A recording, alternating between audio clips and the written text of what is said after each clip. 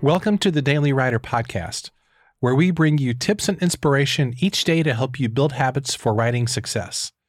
For more resources, including your free Daily Writer Starter Kit, visit dailywriterlife.com.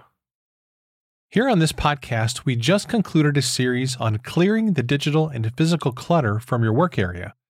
Now we're going to begin a short week-long series on why you might want to consider upgrading your home office or looking for an office outside your house. First, though, a little bit of background. I was a college professor for almost 2 decades before I became a ghostwriter, author, and writing coach. And every day I commuted 25 minutes to school and 25 minutes back home in the afternoon.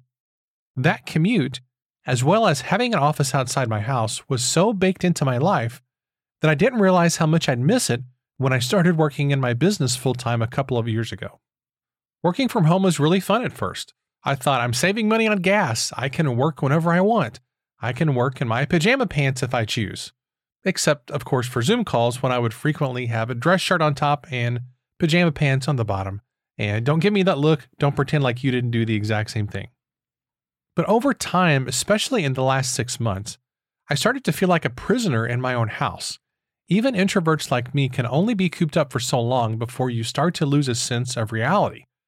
I had been looking for an office outside the home for quite a while, and then a few weeks ago, I came across a listing on Facebook Marketplace for an office just down the road from my house. It was exactly what I'd been looking for, so I signed a lease and I moved in immediately.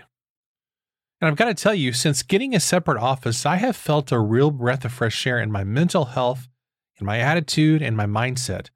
I've been more focused and productive, and I've been able to set better boundaries on my work time.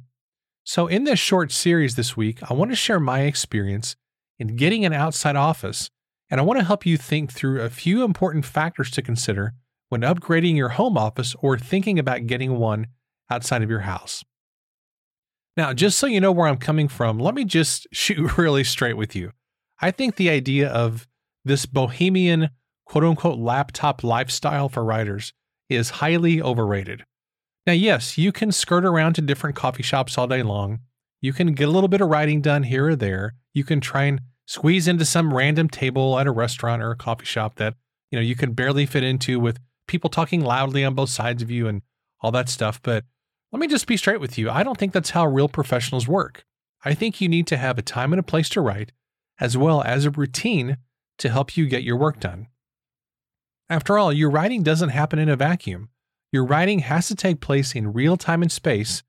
Your writing has to take place within the context of your busy life and as your life exists right now, today, as it is. So the area where you do your work, it matters a lot. It doesn't take place in some fantasy land where you're sitting on a beach and the wind is blowing into your cabana while you're getting a massage and in 3 hours you come up with the great American novel. That's not how real writing typically works. In fact, I don't know any professional writers who operate that way. Real writers, real professional writers, that is, they have a time and a place to work, and they have an area that they have set aside to get their work done. I don't know any other way that it really happens. So now that you know where I'm coming from with this series, I want you to stay tuned for tomorrow's episode where we're going to dive into the most obvious factor you need to consider when thinking about an office space. Here's today's challenge. Ask yourself whether you're really content in your current writing space. Is it time to consider an upgrade or maybe even a move to an office outside the home? Well, tune into the rest of this series this week and you will discover some factors and some things to ask as you're considering this. Thanks for joining me on today's episode, and I'll see you next time.